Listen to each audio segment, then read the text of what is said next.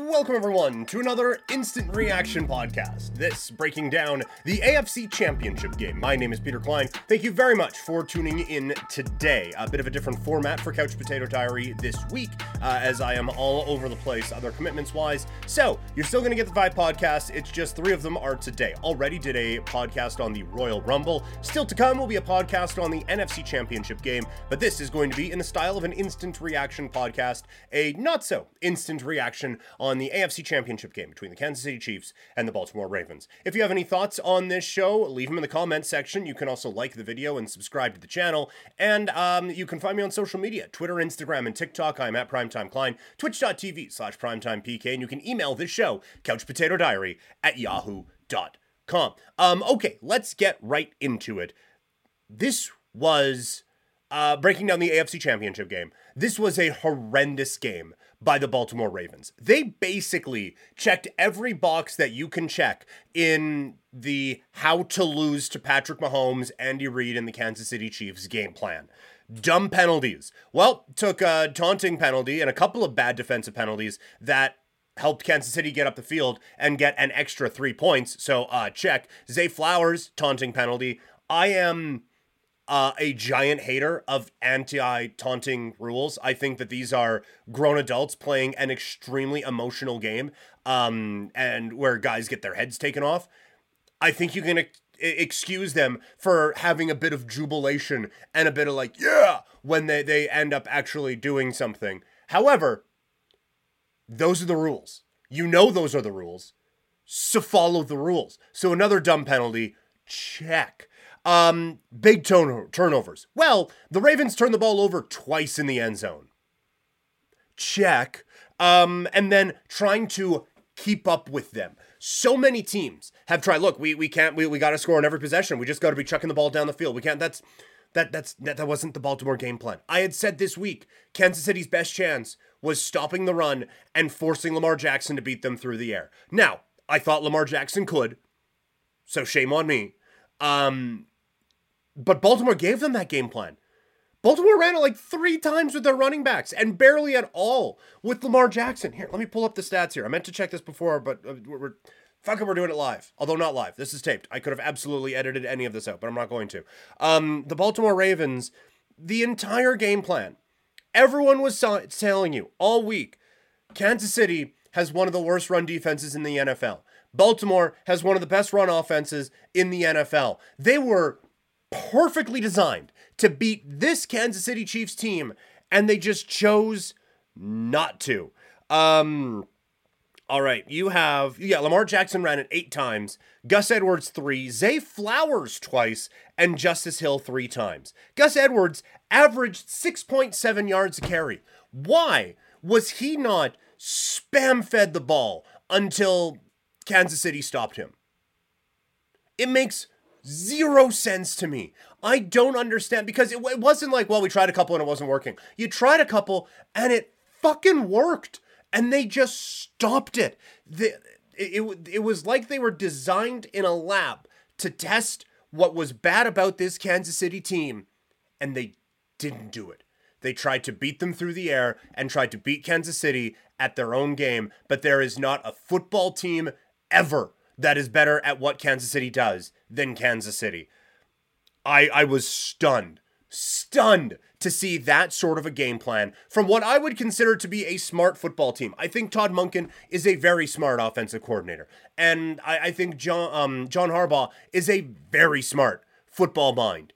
And to fumble it this way is absolutely devastating for the Baltimore Ravens, and I do not understand it at all. I hated it. I hated every bit of it.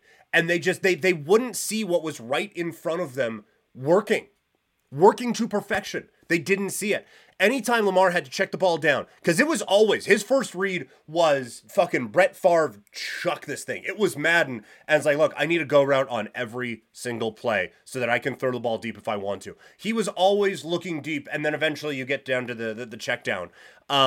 There was no urgency at any point when they needed it. That was another thing that really, really frustrated me. It was a lot of long developing plays to try to push the ball down the field. If they would have just done the underneath stuff, killed them. Because anytime it was a little dump off to Justice Hill, oh, look at that, it's a first down. Quick little pass over the middle. Oh, look at that, it's a first down. They were picking up some chunks on small plays that turned into big plays. And they still were just like, well, better not stick with that game plan.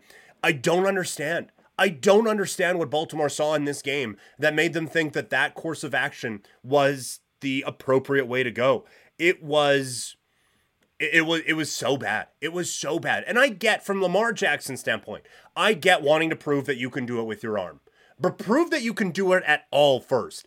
Get into the actual thing before you get into the how. Like, this is one of those times where worry about the how many and not the how. If you got to run it 85 times, run it 85 goddamn times, because that's how you can beat these guys. Airing it out, like, we get you're better at it. And I said throughout the week, like, this is a different dude. But to have that be like your main plan of attack was just completely missing the boat of why you were in that spot and why you were favored in that spot. They went from being the Baltimore Ravens to trying to be the Kansas City Chiefs light, and it didn't work at all. Dreadful. Absolutely dreadful. On the Kansas City side, this is legacy-defining stuff. Travis Kelce had one of his best games as a pro, and that's saying a lot. Dude balled out, especially in the first half of this game, to really establish things and really get them going on the right foot. I thought he was exceptional in this game, and he sets the all-time receptions record in the playoffs, which is absolutely insane when you think about passing Jerry Rice for the most receptions in the postseason. And also, this isn't even like in baseball where it's like, oh, this guy has the most hits of any player in postseason history, and you see the list, and it's all guys post 1995. Like, oh, they added a round. These guys generally get the bye, and now have only recently had to not to get the bye. That's how. Like, it's not like he's just had extra games all the time to build this up. No, they usually get the bye. And so to have this is incredible. He might be the best tight end in the history of the sport. If he's not, like, he's on the Mount Rushmore for sure. And then Patrick Mahomes was brilliant in this game. And Bill Simmons talked about it on his podcast. It was like 5 minutes in and it was like, oh yeah, I bet against the wrong guy. Because he was mind-bogglingly excellent in this game. There was not one thing he did wrong in that first half. Perfect 10 for 10 to start. Most consecutive completions to start a playoff game since like Rich Gannon in 2002. The real GOAT, really. But he was exactly what Kansas City needed him to be. And he was smart and picking plays up with his legs. He had 6 rushing attempts. All of them were in big moments. Pacheco was great when they needed to. And his investment in his team throughout the season has paid off in back-to-back weeks. With the MVS had a big play last week against Buffalo. And then in this week, with the game on the line, to come up with that catch on third down is unbelievable when they have been so bad all year. And I understand, like, a lot of us think of football players as robots and stuff like that. I genuinely believe if Patrick Mahomes all season would be like, yeah, if anyone can make a fucking catch, if he had been dogging his guys all year, that pass is dropped. But because there is constant belief in his guys, MVS repays it in full in the biggest moment of the season to seal away a win and another trip to a Super Bowl for the Kansas City Chiefs. Like, that explosion that Mahomes had on the referees after the offside call on Kadarius Toney, who was noticeably scratched from this game. That offside call and him exploding, I genuinely believe that was all of his frustrations at his receivers being like, hey, could you guys fucking not? He just unleashed it all on the referees. That's leadership. Like, it seemed dumb at the time, the way he commented on things with Allen and stuff like that. Like, it seemed dumb at the time, but I pointed it out at the time. All of that is meant for his guys. He just knows he can't do that. And you saw it paid off there. The confidence that he has had to not beat his guys down all season long, because we've all been in workplaces where we have been beaten down and told we're not this, told we're not that, told we're not this, told we're not that, told how bad we are at this, told that we need to fix that. And it gets in your head, right? At some point, it's like, okay, well, I've done it, so this is now obviously the wrong way to do it. Let's fix it.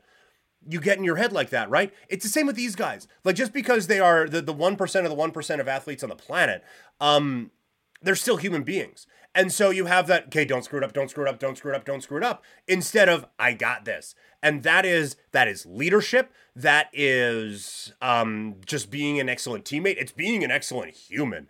And it is understanding the people around you and understanding that you yelling at someone will make you feel better in the moment, but it's not doing a fucking thing to help anyone down the when it gets down to big moments. I think that this is a bit of leadership that bosses around the world can learn from what Patrick Mahomes did. I genuinely believe all of that.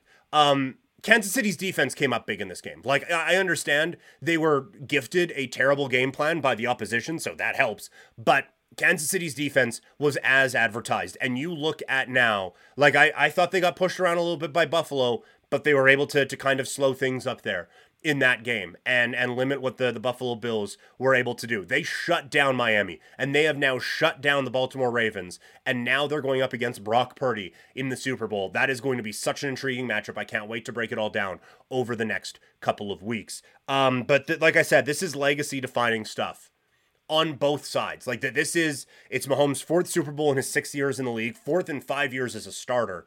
It's a chance to win now 3 Super Bowls by the time he's 28 years old. Like, we're getting into all-time GOAT category here. And I have said numerous times, this is the most talented player I've ever seen. I am, as a Vegas Raiders fan, formerly Oakland Raiders fan, formerly Los Angeles Raiders fan, and formerly Oakland Raiders fan, I am hardwired to hate this guy, and I can't. Watching it again with some buddies, and just like, oh, I hate these guys. I can't. I cheer against them. I was hoping for Baltimore for both financial reasons and just cheering purposes, but I can't hate Mahomes. I can't hate Andy Reid. How can you hate Andy Reid? I can't hate Travis Kelce. I can't hate the cutaways to Taylor Swift. Honestly, I wanted more cutaways to Taylor Swift this week. I didn't think we got enough. There is such a level of greatness here. And this is a lesson I have learned as someone who is now 34 years old and have been watching sports my whole life, covering sports since I was 17. One thing I have learned, I am done hating greatness. I cheered against Tiger Woods all the time. And it turns out, like, kind of right, but cheered against Tiger Woods. And you end up just being miserable. And then he retires, and it's like, man, I miss that guy, you know? And LeBron James beat the hell out of my favorite team time and time again. It's like, man, hate that guy. And now we're getting down to the end of it, and like, he's 39 and he might miss the playoffs. And I'm like, well, I don't want LeBron to miss the playoffs. I want this to keep going. You're going to, even Tom Brady, like the whole Tom Brady era started because of the tuck rule against the Raiders. And it was mid the 28-3 game against Atlanta where I was like, I need to appreciate this more because we're never going to see anything like this again. And Mahomes isn't like Brady, that they are different types of players. But I am telling you right now, 10 years from now, when Mahomes is 38, going for his 18th Super Bowl, we are going to reminisce about the greatness that we saw. And so I have just learned to appreciate the excellence that is Patrick Mahomes and what he is doing. You can't not love it. Well, people are very easily not loving it, but he himself, phenomenal. On the Baltimore side, it's legacy defining stuff as well, right? Like, this is, like, Harbaugh is one of the best coaches in the league. This would have been the one that really got him into that, like, oh no, you are one of the greatest coaches of all time. And Lamar Jackson, this would have answered everything, right? And instead now, there's more questions than answers. And honestly, the only reason there's more questions than answers is because it's tough to accept the answers yet.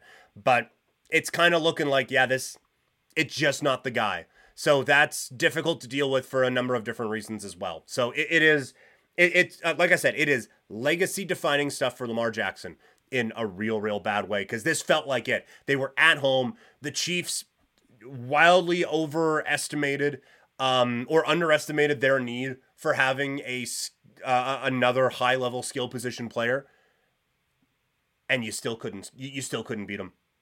Your defense held them to 17. Defense played great. They got kind of sliced and diced in the first half. Baltimore's defense played phenomenal. They needed one takeaway. They needed a big play that they didn't quite get. They needed the Willie Snead, which, by the way, I haven't even talked about that yet. That was the game. That was the play of the season for Kansas City. They are going to be replaying that on America's Game time and time again now. It was that good. So phenomenal stuff all around for Kansas City, and just mind-boggling stuff for Baltimore. That's going to do it for this Instant Reaction podcast. Again, it is one of 3 coming out today. Coming up, or earlier today, it was one on the Royal Rumble, and later on, it's going to be one on the San Francisco 49ers and the Detroit Lions. So, thank you all so much for tuning in. Remember, if you're listening in podcast form, leave a review and subscribe. If you are watching this on YouTube, make sure that you like this video, subscribe to the channel, and if you like me, find me on social media, Twitter, Instagram, and TikTok. I'm at Primetime Klein, and I will talk to all y'all a little bit later.